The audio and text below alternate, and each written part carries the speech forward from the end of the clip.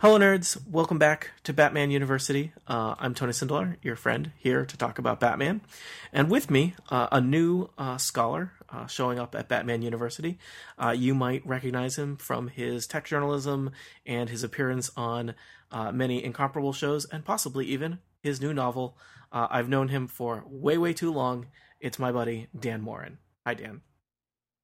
Hi, Tony. I'm really looking forward to the tenure track of Batman University. I've got a good feeling about this. You know, we would like to offer that, but currently the financial situation at Batman University is, well, it's tenuous. So we don't have a tenure track. We have a tenuous track.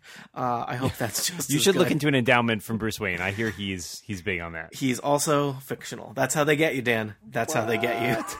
Son of a...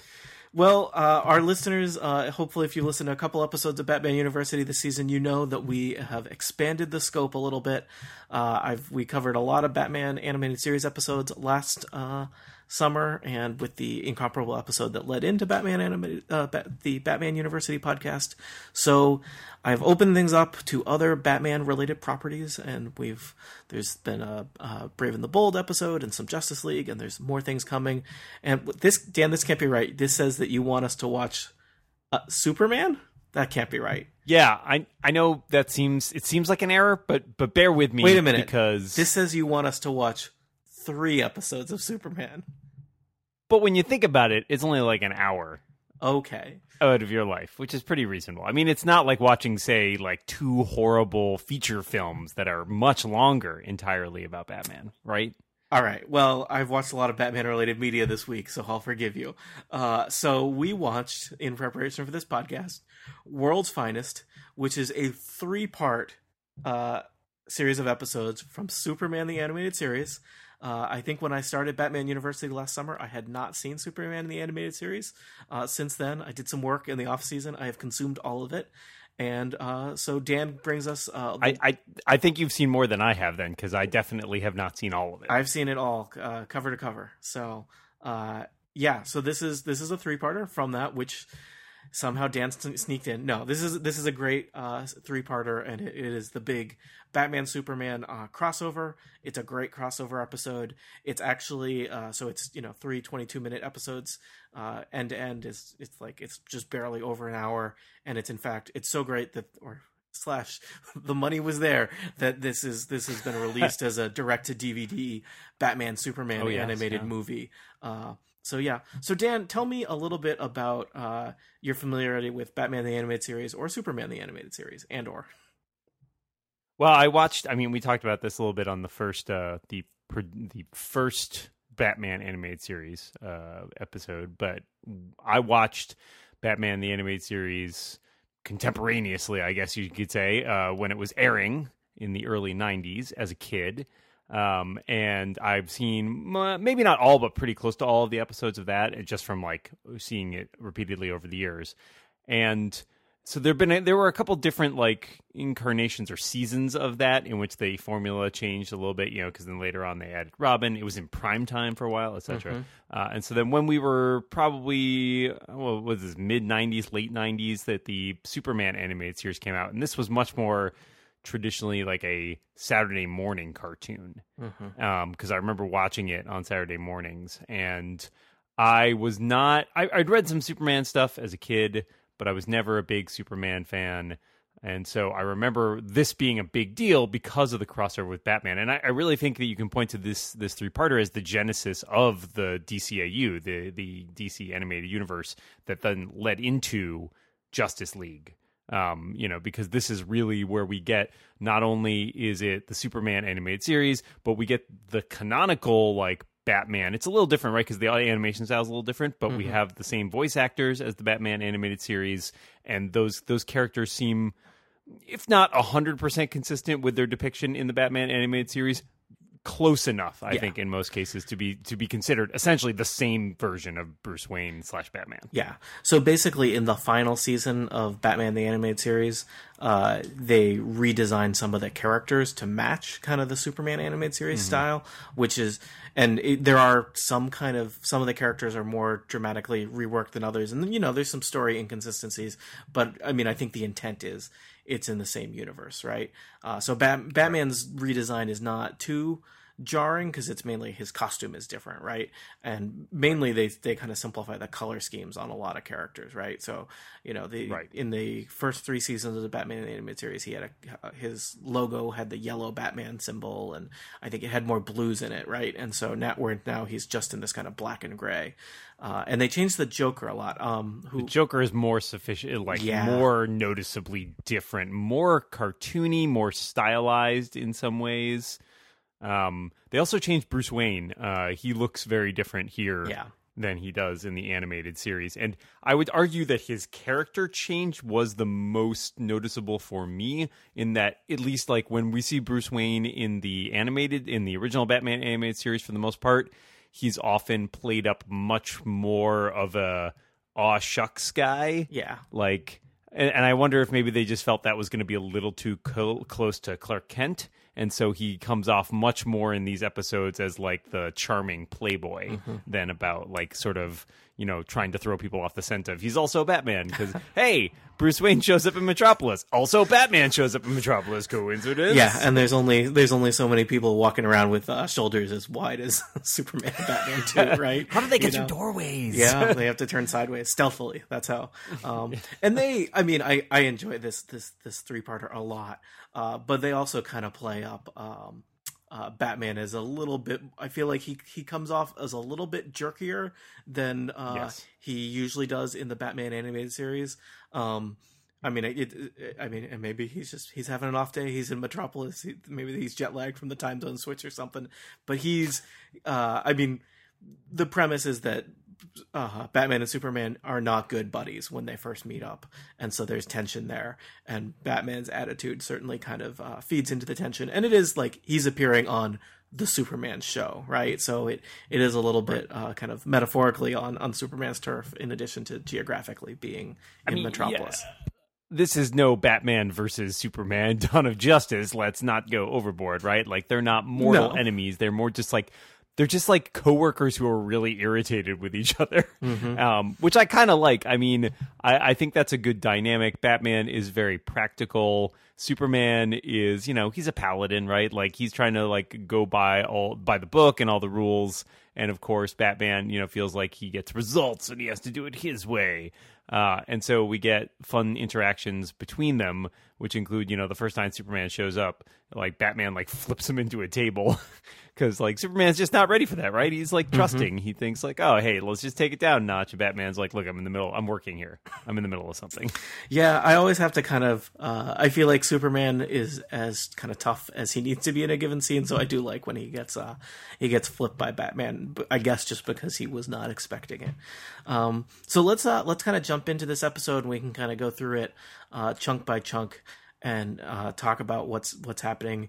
So it starts in Gotham, which is kind of probably if you were just following the Superman animated series, kind of striking. And there is, the Superman animated series is a lot kind of lighter and friendlier and has a lot more things that take place during the day, whereas Batman the animated series, it's in Gotham and it's frequently at night and it's gloomy and makes heavy use of dark colors. Right, and there's also a stylistic difference, which I think is very interesting because both Batman and Superman are sort of intended to harken back to an earlier era, right? Like Batman has that very heavy Art Deco style sort of throwback, like with stuff that has like modern technology, right? Like there's computers and everything, but everything is kind of styled in this weird, like timeless Art Deco sort of thing. And Superman also kind of does that, but it takes the flip side of it, of like, it's almost like, I think of like, Chicago World's Fair or like almost like the Jetsons sometimes, right? I watched another episode after this, which involves a person on a rocket, like flying around the streets, and it's got like the monorails and stuff like that. So they both have this very distinct, like slightly out of time thing, but they have very different interpretations of that throwback period, which I think is kind of cool. Yeah. It is weird because I think it is not usually supposed to be any kind of specified time. And then Batman Beyond actually puts a specific time on it, which I find weird. Right. But anyway. So we start in Gotham and Harley Quinn and the Joker basically are robbing an antique shop looking for a specific item that is curious that they're robbing that for. It is basically what looks like a jade dragon statue. But maybe because we are watching Superman the animated series, we may already be suspicious of anything that looks like it's made out of green rock, right? Yeah, so, sure. Very suspicious. I thought this thing maybe was a little too valuable because they later were like, this is worth like $100,000, and it was just on a table, on display in like a pawn shop. Yeah, yeah. All right, that's fine. Yeah, that's fine. Mm-hmm. So Batman basically figures out what's going on, and he, I think, Alfred helps him with the history of it. But the conclusion is he's going to need to go to Metropolis because he basically has figured out that the Joker has stolen this kryptonite artifact because he's going to go after Superman. So both Batman and Bruce Wayne will need to show up in Metropolis. Rather than just cutting to Metropolis, first we have kind of a pretty dramatic action sequence where I guess the plane is identified as Air Force One, but terrorists take over Air Force One. Unfortunately, Lois Lane is on Air Force One. Yeah, I really like this scene for two reasons. One, because the idea of press traveling with the president seems somehow quaint and outmoded now. And two, because I do love the reaction of the thug who's like, yeah, lady, sit down, miss. And she's like, Lois Lane. And you see the guy like, oh, crap. Like, just the recognition that, wait, you're the lady Superman's always saving. Oh. And immediately, of course, Superman shows up to dispatch them pretty handily. Yep. And I mean, it's even kind of a fun where, Superman comes and he basically flips the plane upside down and then writes it. And then we don't actually see him dispatching each and every terrorist. We just cut to the plane is now safely landed. And we can kind of fill in that Superman took care of everything. And everything is great. I guess this scene is mainly to set up, and this happens a lot in the Superman animated series. Superman repeatedly saving Lois Lane, and she is kind of interested in him and interested in him romantically, but never seems to have a chance to even really chat with him. So, like, I guess this is setting up her kind of frustration and why she therefore might be available for a new love interest. Yeah, I do like, there are a couple other things I like in this bit, including Superman goes to do his, like, jump away and, like, she starts talking to him. So he does this, like, bunny hop thing, which is kind of adorable. Yeah. Yeah, I like that a lot. There's a very heavy love triangle stuff in this. And as with pretty much every Superman incarnation, right, the Clark, Lois, Superman love triangle is a big part of that. I will say I do like, just a comment since I know we've talked about the Batman voice cast in the past. I really like the Superman voice cast, which includes Tim Daly, who I'm a big fan of. And if you've ever seen, he did a web series for a little while with his son, and there's an episode in which they talk about playing Superman. And Nathan Fillion shows up talking about Green Lantern, and like they're like lying on a bed pretending to fly. It's pretty hilarious. I like Tim Daly a lot. I think he's a really good Superman. Dana Delaney is an excellent Lois Lane. I saw her in a play not like a couple months ago here in Boston. She was in a play at the over in Cambridge. So I enjoy her Lois Lane. I like most of these kids. Clancy Brown as Lex Luthor. Yeah, excellent choice. So. I feel like he is just such an iconic villain. And I appreciate that he then shows up a lot in Justice League. Perhaps more than almost any other villain that pops up in Batman and Superman. Well, sure, he's a supervillain, and he works well with other supervillains in a way that, as we see in this episode, the Joker does not. Yeah. So I guess that brings us to the next scene, which is basically the Joker and Lex Luthor cross paths, and they do so by basically Harley Quinn hijacking Lex Luthor's limo and picking up the Joker, and they get to chat. The Joker kind of negotiating / demanding a deal with Lex Luthor, and I like this scene a lot because Lex Luthor and the Joker are they're pretty interesting villains, and they're weird, and they don't fit together, and so this is a fun scene to just have them in the back of a car kind of arguing about what's going to happen next in Metropolis. Right. Yeah, and I like that the Joker gets in a rich Corinthian leather joke, which is very bizarre. But yeah, you're totally right. Like, because they're both evil villains, but the Joker is far more chaotic and far more crazy than Lex, who is just like sort of bent on evil and has a plan. I'm not talking about Lex Friedman here, just to be clear, or am I? But bent on like he's a businessman, right? Like he just is sort of wants to attain power and money and all of that, but he's very methodical about the way that he does it. Yeah. I like that there's kind of one of his big concerns. Lex Luthor basically says, whatever happens, it can't be traced back to me. Right. So that's one of his. So it's kind of, that's the most important thing, is that he not basically draw the attention of Superman or law enforcement, because that would make his life complicated. Right. Even though he's supposedly legit, right? Yeah. Like, even though Superman clearly knows he's not, it's not like he's been arrested or anything, right? Like, whereas everybody agrees the Joker is clearly like, you know, a madman, like Lex Luthor is at least putting out the appearance of being a legitimate businessman. So really, I mean, the Lex Joker pairing is basically there as a counterweight to the Superman Batman pairing, right? With their own particular, we're going to work together even though we don't really like each other. Yeah. And I appreciate this Joker story. Okay. I mean, it is part of the premise is like Joker is literally like out of money. So he needs to like do this ridiculous outlandish plan for $1 billion. But because I guess I don't know what Joker's going to do with money, but he's got to feed the hyenas, right? Yeah, exactly. He's got to pay wages for the clown gang and all that. There's a lot of paperwork. Yeah. So it is like, because you know what, the Joker is not a quality hired assassin, right? He is not going to file the paperwork. He may not get the job done, and he probably won't do it on time or in a way that is going to be acceptable to your interests. But he will abduct you and demand that you make that deal for him in your own car as you're being driven around by his henchmen. So I guess if you're Lex Luthor, you just got to roll with that. So I guess the next thing that happens is Lois and Bruce Wayne get their kind of meet cute moment where. And it's, Lois says something disparaging about Bruce Wayne in general, and then I guess sees him for the first time and is struck by him, and he helps her pick up some stuff when she drops it. Well, the presentation of the scene is really interesting because I like that when Bruce Wayne shows up, you get the like schmaltzy saxophone music in the background. That's usually used when you're like, a man looking at a woman, right? Like the sort of male gaze thing. Whereas in here, it's reversed, and it's Lois looking at Bruce Wayne and just about how handsome he is, right? Like, and he comes across as like, just a attractive guy, probably, or maybe not very like smart or something. I don't know. They don't specifically go into that, but like, it feels very like turning the tables there, which I really appreciate.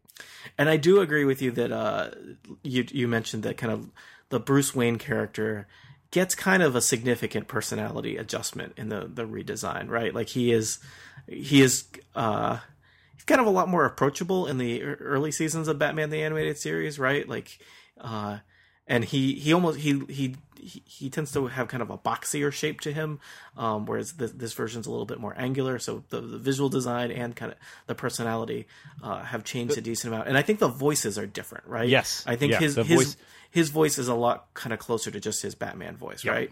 Yep. Yep. Absolutely. Kevin Conroy always did. It was always amazing to me that he could shift his voice to the Bruce Wayne character, which was noticeably the same voice and yet so different that the whole like timbre of it, like, and tone just like totally convinced you that it was just this guy who was just this sort of, gee shucks. Yeah. The aw shucks. Here he's much smoother. Yeah. I feel like the Bruce Wayne used to feel much more kind of like this Midwestern guy that had just inherited his family's fortune and was just trying to make good. This version of Bruce Wayne feels more like I'm your traditional New York City CEO. So yeah. So they meet, and basically Bruce Wayne immediately asks Lois Lane out on a date, which we know is going to cause some tension because Clark Kent is interested in Lois Lane, and Lois Lane is interested in Superman, and that therefore has made things complicated for a long time. Square? Yeah, it gets complicated when there's identities involved, right?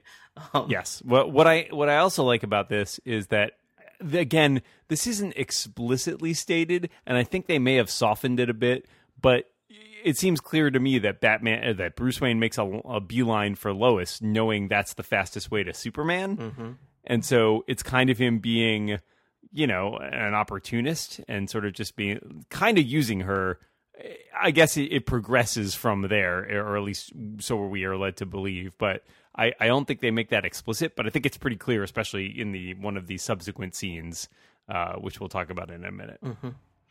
So in the next scene, and I've watched this episode a couple times now, and this scene is amusing, but it does kind of feel a little bit unrelated to everything else going on in the episodes. I don't know if they thought it would be funny or if it's just to fill things out. But basically, we have this scene where Joker shows up at the headquarters of kind of the Metropolis Mafia, or some kind of, seems like vaguely Italian crime boss that's having dinner and picks a fight, and Harley Quinn shows up and like pogo stick jumps on people, and I guess this is mainly just so that the idea that Joker is leaving a trail of his presence throughout the city that Batman and Superman can kind of track in their different ways, because it doesn't seem to contribute too much else. I feel like the only reason it's here is to give background as to like where he gets thugs, Yeah. which really isn't like strictly necessary, but like you said, it also provides sort of the breadcrumbs for Batman and Superman to pick up.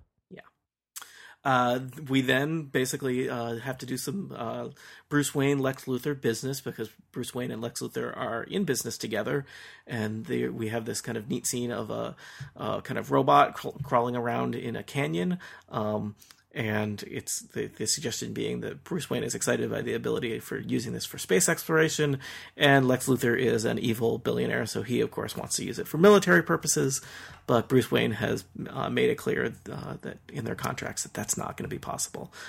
The slightly on the nose Bruce Wayne, I don't like guns. Yep.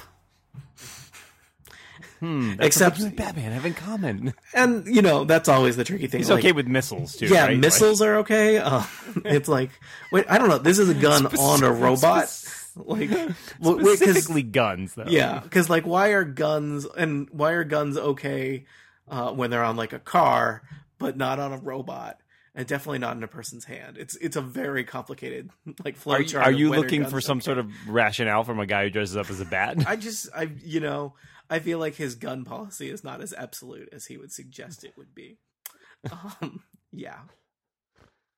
So we're moving along through, because are we into the second episode at this point? I think so. Not quite. Okay. Wow, they pack a lot into the first one. Because Bruce and Lois go on their first date, and I guess that goes well. And then I don't know if we have anything. Yeah, that's where he spends most of the date. Pumping her for information about Superman, as you do, which is kind of the whole. Yeah, like I feel like it's weird. Like maybe in another world they would have set up the Bruce in love with Superman angle. Yeah. We could have gone that direction. That would have been very different, but totally plausible. Yeah. So we have that, and we have the Batman crashes the club. Yes, this is I think where the boss is. I think there's something about the animation style. An underling. Yeah, there's something about the animation style of this scene that's really striking. There's a nightclub, and Batman, being Batman, has to enter through by shattering a skylight. Batman never waits behind rope lines. No, and he has words with some mafia type guys, and a fight breaks out, and he's punching people and throwing people around. And then we get we've had the Bruce Wayne Clark Kent meet up, but now we have the Batman and Superman meet up. And basically Superman is not happy with how kind of violent Batman is when he's getting information. And as we mentioned before, Batman flips Superman, which I have a little trouble believing it's possible, but I don't know how heavy Superman is. It seems like that's what I'm wondering. Like, it would just be a Batman like, yeah, well, because like the mass of Superman doesn't really make any sense, right? Like, because he can do stuff that is beyond strength, right? When he's like, say, helping a plane fly later and things like that. It's best not to think about it. It's best not to think about it too much. But it is clear that Superman is always going to be able to beat up Batman, unless, of course, Batman has a little piece of kryptonite in his utility belt, which, and this is, I mean, I just think the kind of animation staging of this scene is neat, where it's like they're in this dark nightclub and he's got the kryptonite that's glowing in his hand. And Superman kind of immediately starts to be, I don't know, freaking out is the right word, but thinking very different about the situation once there's kryptonite being held up in his face. And he does, kind of pretty early on in the conversation with Batman, he uses his X-ray vision to determine that Batman is Bruce Wayne. And yeah, I like that bit. That was also, don't think too hard about how well he can control his X-ray that he can look through exactly through a cowl, one cowl. It looks like you are a human with a skull. Yes. You have two eyes. I knew it. Your secret. But I like that because Bruce has the "you peaked" line, which I enjoyed, and this segues almost directly into, like, Clark goes back to his apartment and he talks to Lois on the phone and then realizes that Batman has put a bug on him, and Batman's like watching from 3 buildings away and then gives him like a thumbs up and is like, I'm out. And, I like that we get these secret identity stuff both out of the way early and in a way that makes sense for the way that both of those characters operate. Yeah. Because of course that is exactly what they would do, right? Like if you were Superman, you had X-ray vision and Batman shows up and is annoying you, of course you're just going to be like, "Who are you? Okay, you're Bruce Wayne." And if you're Batman, you're going to be super sneaky about it and like leave a bug, follow him, and figure it out. So it's nice that they sort of get that out of the way. That's where the first episode ends, is with them, everything being on the table about their identities. Yeah. And, I think it works reasonably well in terms of the tension between them. It doesn't feel forced. It feels like, nope, these are characters that probably would not get along very well. I mean, I feel like there's a cornerstone of all superhero team-ups where it's like, we have these two heroes, and through some misunderstanding, they fight, and then they realize that they're actually on the same side, and then they team up, and then they take down the actual villain. And this seems like more like, no, they just don't like each other from a personality point of view. It's not that there's some misunderstanding. It's that Batman's kind of a jerk, and Superman's a Boy Scout, and Batman is being a jerk.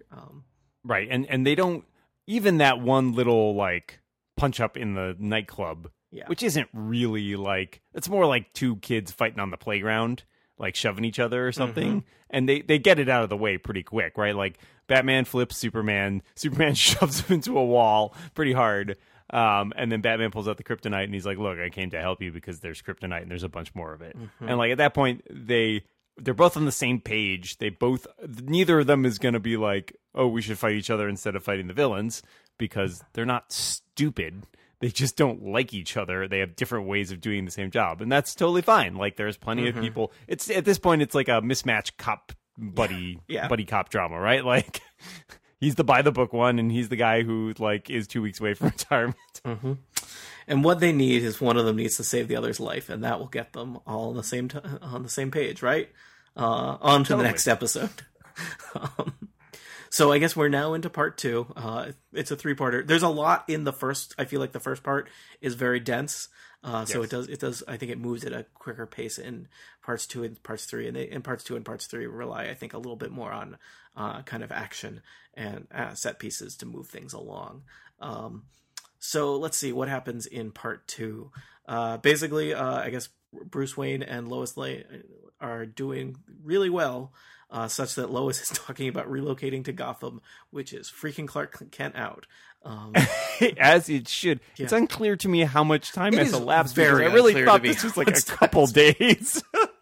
I thought it was like, when like a super eligible billionaire, it was like, oh, I really like you. Then you're like, yes, I will drop everything and move to your city. It didn't quite compute. But, I mean, Lois Lane has been very career driven for a while. Like, she knows what she wants and she is prepared to get things done, I guess. So, yeah. And maybe her job is very mobile in this fictional universe where we employ journalists to live in very fancy penthouse apartments. So, yeah. Sure. Totally playable. So we get to another date with Bruce and Lois, where they're in a fancy balcony, and I think that there's some more information that gets shared. But basically, we know probably something's going to go bad pretty soon, and the Joker crashes this date with the intent of kidnapping Lois Lane because he knows that works well as Superman bait, and his ultimate goal is to kill Superman and collect $1 billion.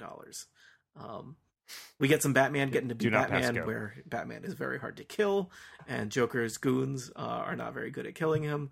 There's a tightrope walked here, which I like, in that Bruce Wayne Yeah. is being shot at a lot and is basically has realized I can't really do anything that's going to make it obvious that I'm not mild-mannered Bruce Wayne, and in fact I'm Batman. So he has to he falls off a building, lands on a window washing thing, grabs a ledge when he falls off of that, right? Like all these things that are kind of implausible for normal guy Bruce Wayne to do. And again, when Batman's in town, I guess you feel like you should put two and two together, but sure, whatever. I also really there's one thug who jumps out of a bush early on in this scene that makes zero sense, but it's actually kind of hilarious. So I like that guy. It's I would have thought there was maybe a missed opportunity here. I think Joker has one line, but you'd think Joker and Bruce Wayne would have kind of more. There'd be more to do with that kind of relationship because they've interacted a bunch. Obviously, mainly Joker interacts with Batman, but I think he and Bruce Wayne have crossed paths enough times that there'd be some kind of brief conversation there. But I guess we don't have any time for it. So on we go. We're moving on. Yeah, we're moving on. Joker and Harley Quinn basically set up a trap with Lois Lane, and I guess the kind of the big smash line here is that Joker tells Lois Lane that she's going to have the story of the century, the death of Superman. Yeah, definitely not counting your chickens before they hatch. Everything always works out for Joker. I don't know. I don't see the problem. Batman busts out the Batwing, which was hidden in half of his plane. In another plane. My note says, how does Batman transport his plane? In another plane. When you're very rich, boats on boats, planes on planes, it's the only way to travel. Joker Skypes with Superman to taunt him. I had FaceTime, but I'll give it to you. Yeah. And we get a cameo from one of the two detectives that's always helping Superman in Superman the Animated Series. And we go to Joker's... sorry, I just have to point out Joker's extremely weird decision to, I'll tell you where this is, but okay. I have to work through this one a little bit. So he basically puts a super bright light so that the other guy will have to close his eyes, and Superman can see the map that Joker has embedded in this blinding light. Yeah. Now, Superman superpowers, but that doesn't still mean that he's going to be able to stare into bright light, I guess. Also, why do you care if the cops show up? Because you're already facing Superman down. I feel like at that point you don't really care much about the cops showing up. Didn't really make any sense. It feels like also fine. Maybe just say come alone or Lois Lane dies, right? Like that. Sure. Yeah. And Batman's going to show up anyway, so yeah. Yeah. So Superman goes there, but not before a quick costume change. He dons his basically anti-kryptonite spacesuit that he wears a couple times throughout the animated series. And Joker kind of plays at being confused and his whole plan having failed until he uses his little flower to spit acid at the suit. This scene, I guess I had a couple questions about science and how things... me too. Go ahead, though. How does acid work? Because acid melts through his very powerful suit. Which made out like lead or something. Yeah, so I didn't quite get that. And then later, kind of jumping ahead, Batman shows up to try and help him, and they're stuck in a locked room. And the solution to the problem is to use acid to melt the kryptonite, so that there is also no kryptonite. Don't lock your superheroes in a room full of acid. Yeah, that seems weird. Yeah. Also, you're right. So acid melts kryptonite, but it doesn't turn it into vapor that would just kill Superman. And it doesn't turn it into sludge that would still have the same radioactive properties. Yeah, I don't quite get it. I feel I really wanted him to just throw it so the doors start closing, and I'm like, if you're Batman, just throw it out of the room. Yeah. You should be fine after that. And they make a big deal that the acid is too weak to eat through the walls or door. Yeah. But is not too weak to immediately... but it also totally melted through Superman's suit. And, well, is that the same acid? Yeah. And at that point, how does it stay in the flower? How does the flower not melt? Yeah. So I feel like... I guess it's a Saturday morning cartoon. I'm probably overthinking it. But it just felt a little wacky. And there's other kinds of wacky that seem okay. I guess I just want my death traps to be carefully thought out and planned. Let's call Paul Dini and ask him he'll about love acid. that. We'll wait a couple hours to get him in the middle of the night. He loves that. I have a question about a cartoon that you made 15 years ago. What were you thinking? Yeah. So the Joker's plot does not work so well, and basically, Batman, Superman, and Lois Lane fly out of the factory eventually through the kind of combined help of everybody. I guess Batman gets credit for saving Superman's life, even though Superman also flies him out of the explosion. They have the nice little interchange where Superman says, thanks for saving Lois. I couldn't have done it without you. And Batman just says, I'm aware of it. And then fires his little grappling hook up for a plane to catch him and pull him away. And it's so, I'm aware of it is such a great Batman line.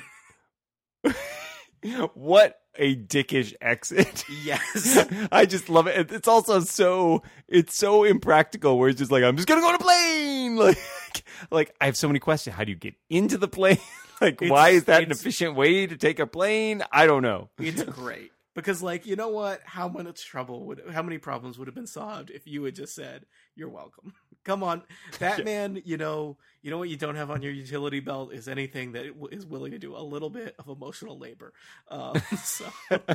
Or just maybe just Emily Post's Guide to Manners or something. That would have been fine. I'm aware of it. It's so great.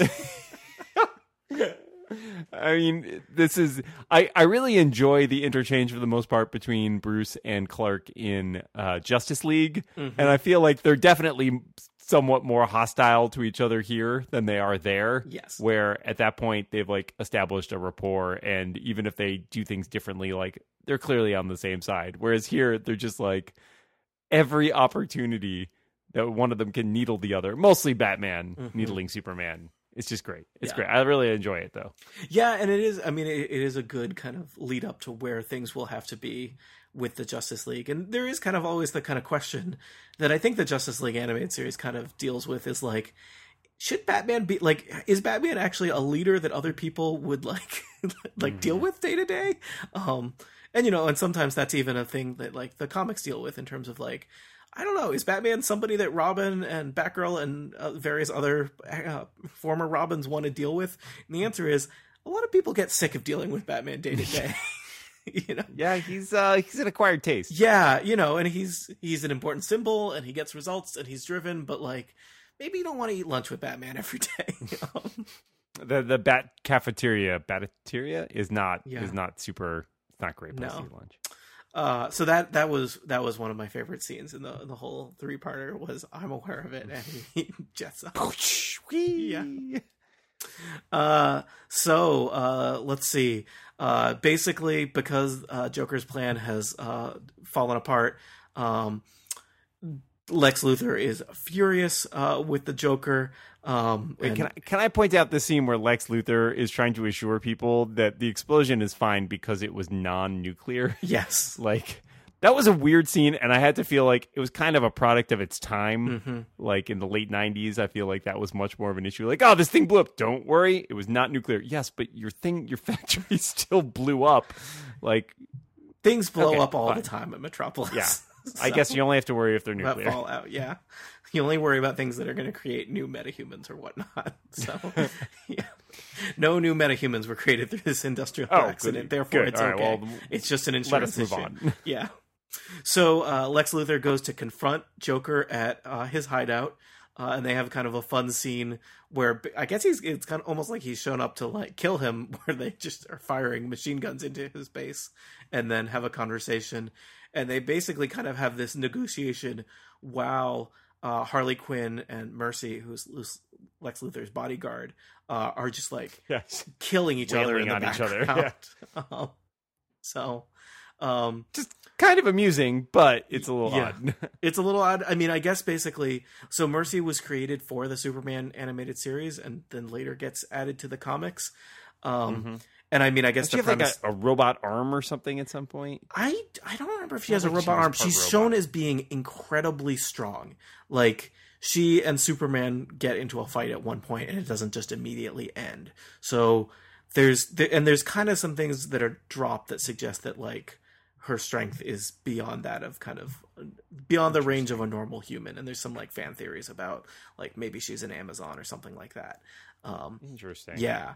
And I guess it seems like probably she shouldn't be too evenly matched with Harley Quinn, but she did also get hit in the head recently by Harley Quinn, so yeah. So they're fighting for basically comedic purposes, and Lex Luthor and Joker are negotiating about the fact that basically there's now two superheroes to deal with and whatnot. But the idea being the tension is cranked up a little bit. The kind of the culminating thing is that the Joker has realized that he needs to do kind of a divide and conquer on Batman and Superman in order to deal with them. So there's basically a phony cruise ship in distress somewhere off the coast of Metropolis, and the Joker arranges via blimp mail a meeting with Batman where he's going to use one of Lex Luthor's military robots to try and take him out, and that's basically kind of where things are going to go, is that we lead up to that. How are they going to deal with that crisis of ship sinking and Batman having to fight a killer robot? I will say the ship sinking is a little weird because like basically there's like a fake distress and then they also blow up a ship. Right. I feel like you could cut out the middleman, right?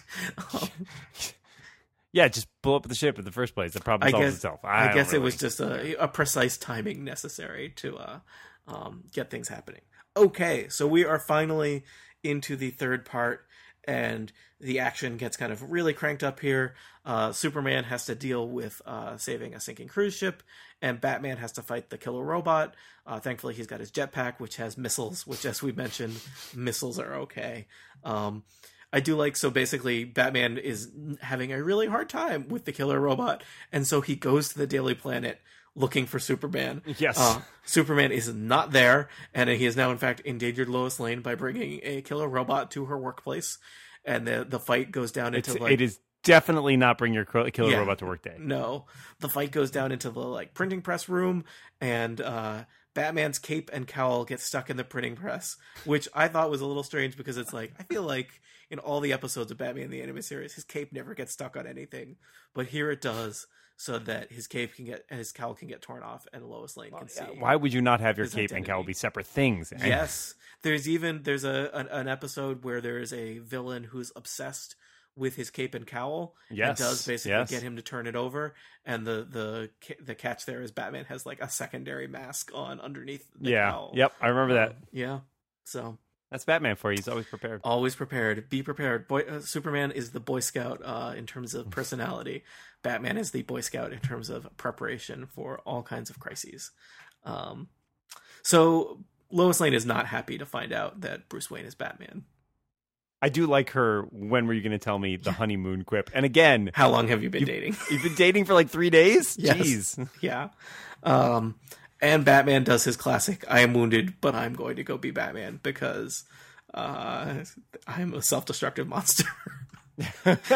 I do like that Superman does get in a snarky comment when he shows up when the robot like comes back out of the printing press and he like lands on it, and he gives him like a "Did I miss anything?" Like I enjoyed, I enjoyed that as this episode goes by, the Superman and Batman like they reach their they have a detente, right? Like they kind of ease off and realize that they really are on the same side, and they stop sniping at each other kind of for the duration of this. And then we have the conversation, as you said, with like Batman going and deciding he's got to be Batman again, and Superman being like, yeah, she's not going to like that. And there's a little more camaraderie here. Yeah. And I enjoy that there is when they show up at the LexCorp factory shortly thereafter, and they're like, oh, there's lead-lined walls, I can't see through it. Batman's like, well, you could try the other approach, and Superman's like, and just punches the door down, and there's a moment of like, yep, see, now you're getting the hang of it. Yep. So the kind of final sequence is things have totally broken down between Lex Luthor and the Joker, and somehow the Joker has kind of basically kidnapped Lex Luthor, which I didn't totally buy because I thought Lex Luthor was like super tough and could theoretically stand his own. But anyway, he ends up tied to a chair for like the rest of the episode. And the Joker steals his giant airship and is basically intent on blowing up half of Metropolis. And also there's some killer robots that Batman and Superman are going to have to fight before they can stop. I like that their idea of a diabolical plan is let's tape kryptonite Yes. to a robot. Let's tape a kryptonite rock to a robot. Actually, kind of a good idea, really, if it weren't for the fact that he uses those lead-lined doors. I like that, and I did like that they tape Mercy to it as well and have the thing where it keeps spinning every time like Superman's about to punch it. It's just like, you want to punch, you want to like basically pulverize this not exactly innocent civilian, but like, someone who has already been captive, taken captive. So it's got that's the traditional Superman thing, right? Like, yes, he's indestructible. It's really hard to kill him. So instead, you just have to sort of find ways to make him adhere to his code. Mm-hmm. Yeah, and it's for some reason the putting an innocent tape to the killer robot seemed a little more creative as a storytelling device than having just the kryptonite thing taped to the robot. But especially, I think it was when the robot picks up the lead-lined door, which ends up to be its undoing. I was like, why does a robot need a door? Just kill Superman. But there's some good programming in that robot. Yeah, apparently it's very adaptive to like, what in my environment can I use to kill Superman? So yeah, but in the end, they save the day. I think there's a variety of people combining powers, and Batman gets up onto the plane, and Superman is also there. There's also kind of the weird moment where they decide to save. Batman saves Harley Quinn, and Superman saves Lex Luthor, and there is no mention of saving the Joker. Yeah, I noticed that too. I was like, I mean, again, it's that walking that line of like, I'm not going to kill him, but I'm also not going to save him, which seems a little tricky. But yeah, I did notice that they're like, they're basically, they're playing favorites here. Mm-hmm. I just felt like probably Superman could carry two people off a plane, right? If he wanted to. If he really wanted to. This does have my favorite line as they parachute out, though, where Harley Quinn, looks at the exploding plane and says, "Puddin'?" And Batman says, "At this point, he probably is." I'm like, dude, Batman, that is harsh. Yeah, too soon, Batman. Yeah, I mean, Batman is ratcheted up a little bit in terms of how cold and uncaring he is in this episode. Especially that, I will say, that felt not consistent with how Batman and Harley Quinn's relationship is depicted. Because he is. There's other episodes and scenes where he is very sympathetic to like the fact that she's in this horrible relationship with a supervillain, and that felt like, nope, now I make jokes. So yeah, exactly. Yeah, it was a little weird, but okay. Yeah. So we basically have the kind of the after action. Bruce is going to go back to Gotham, and things aren't going to work out with Lois Lane. So whatever. And working together, not so bad. We can shake hands, and maybe we'll be friends again later if this Justice League show gets approved. Yeah, right. Maybe someday we will see each other once again. Mm-hmm. So I think that covers all the kind of major scenes. Again, I've seen this several times now. It's great. I think especially for... I think I went and watched this before I went and watched all of the Superman animated series, because I wasn't as excited about watching the Superman animated series, and I wanted to see all the kind of Batman stuff first. So for listeners of Batman University, if like you're tentatively interested in Superman the animated series, this might be a good entry point in terms of seeing Superman and Batman together. I'm not a big Superman fan, so I think I had that kind of against me. I would say the Superman animated series is generally pretty good.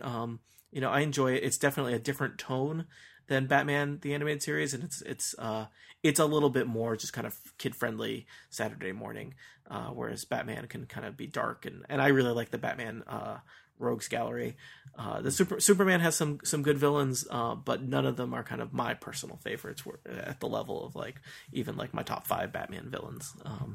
So. Yeah, Superman, aside from Lex Luthor, I don't think that there is anybody in Superman's Rogues Gallery who is really... I mean, Brainiac's not bad. Lobo's kind of fun at times. In but very yeah, small there's doses. So yeah, in very small doses. and I think but if I'm remembering correctly, does Ron Perlman do the voice of Lobo? Maybe I'm remembering that wrong. He also does the voice I don't of know, Clayface, but that sounds about right. Yeah.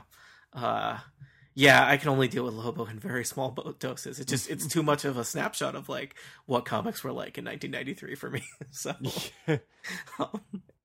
that's fair. Yeah. That's fair.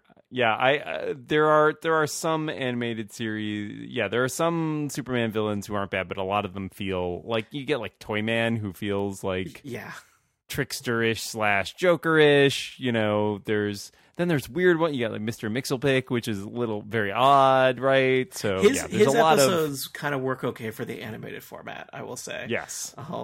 More so, I'm always surprised when he shows up in a live action thing because I'm like, really? So I thought he was not bad in Supergirl. That was a very different take on him, but I thought he was not bad there. Yeah.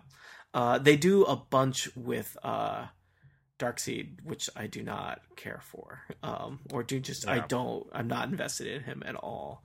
And I've gathered that he will be an upcoming villain in a live action movie that makes me even less interested in that live action movie. Well, he's he's like that 70s era, like when they start going into space a lot more.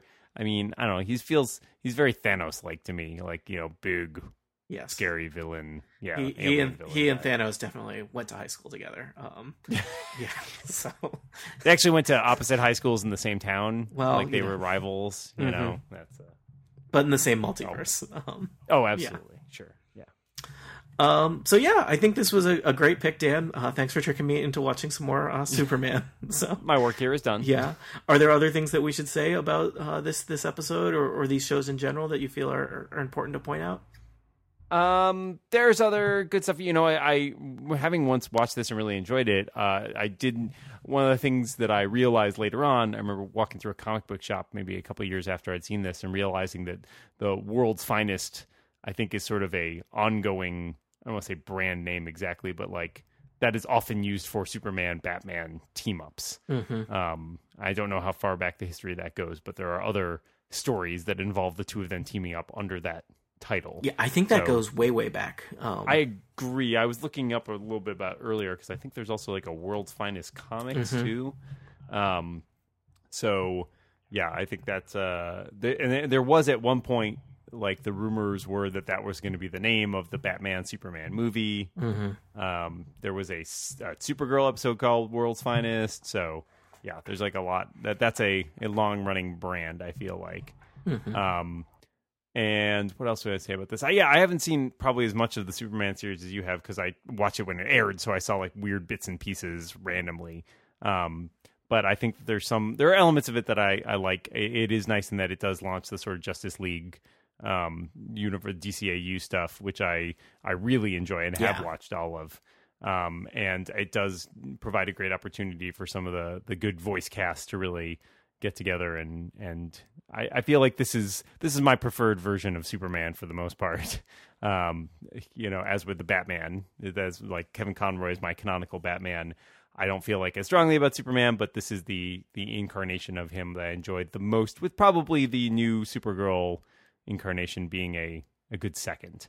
I think I'd be pretty similar ranked. I've been I don't even think I've seen all of the Superman movies. Because I'm just not. I have not. Yeah.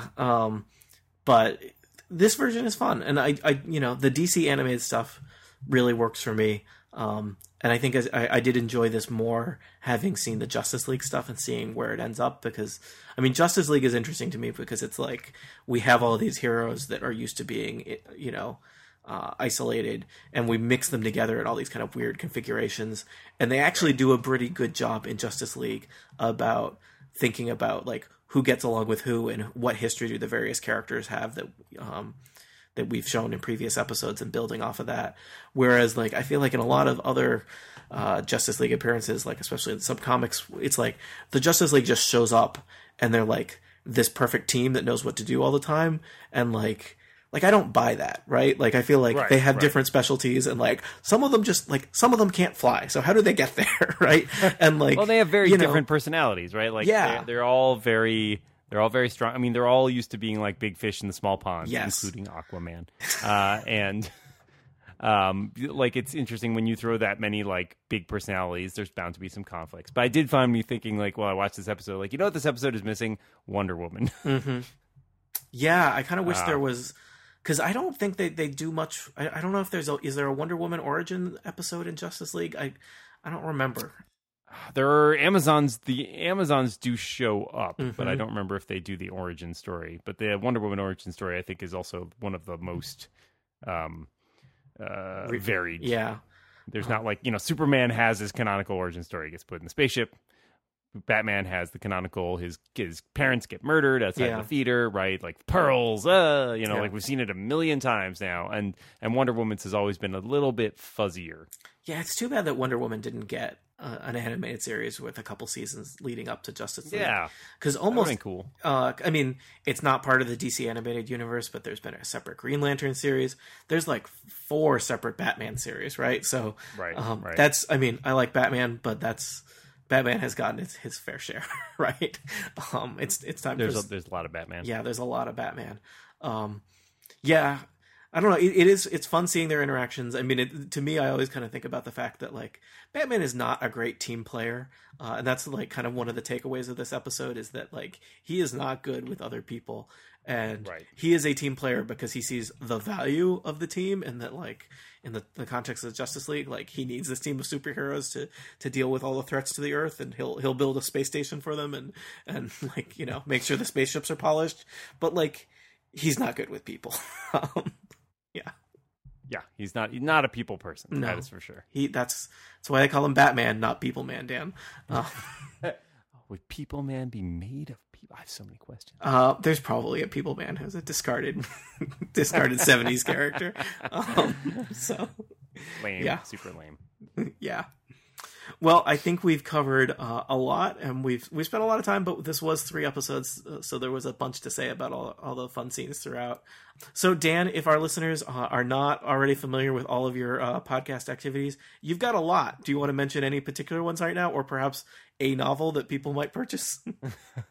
I would be delighted to mention my novel, The Caledonian Gambit, which is on sale now from your very fine stores. And in fact, I don't know when this episode will come out, but the audiobook is imminent as well as we record this and may be out by the time that you hear this episode. So you can check that out as well. And of course, you can catch me on the currently running season of Not Playing with Lex and Dan, where we're watching a bunch of Star Wars movies, and the Speedier Arrowcast flashback episodes where we're covering season 1 of Arrow. So that's and I'm elsewhere on The Incomparable as well, but those are the highlights. Those are the big ones. Well, I think we can close down this session of Batman University. Thanks so much for being my guest on this podcast, Dan. It was great. My pleasure. Thank you so much for having me. Can I get my parking validated somewhere? Yes, you can. Please see the person out at the front desk. It's also me. Goodbye, nerds. It's a very small operation here at Batman University. Yeah, you really need some help. I got a lot of hats. All right.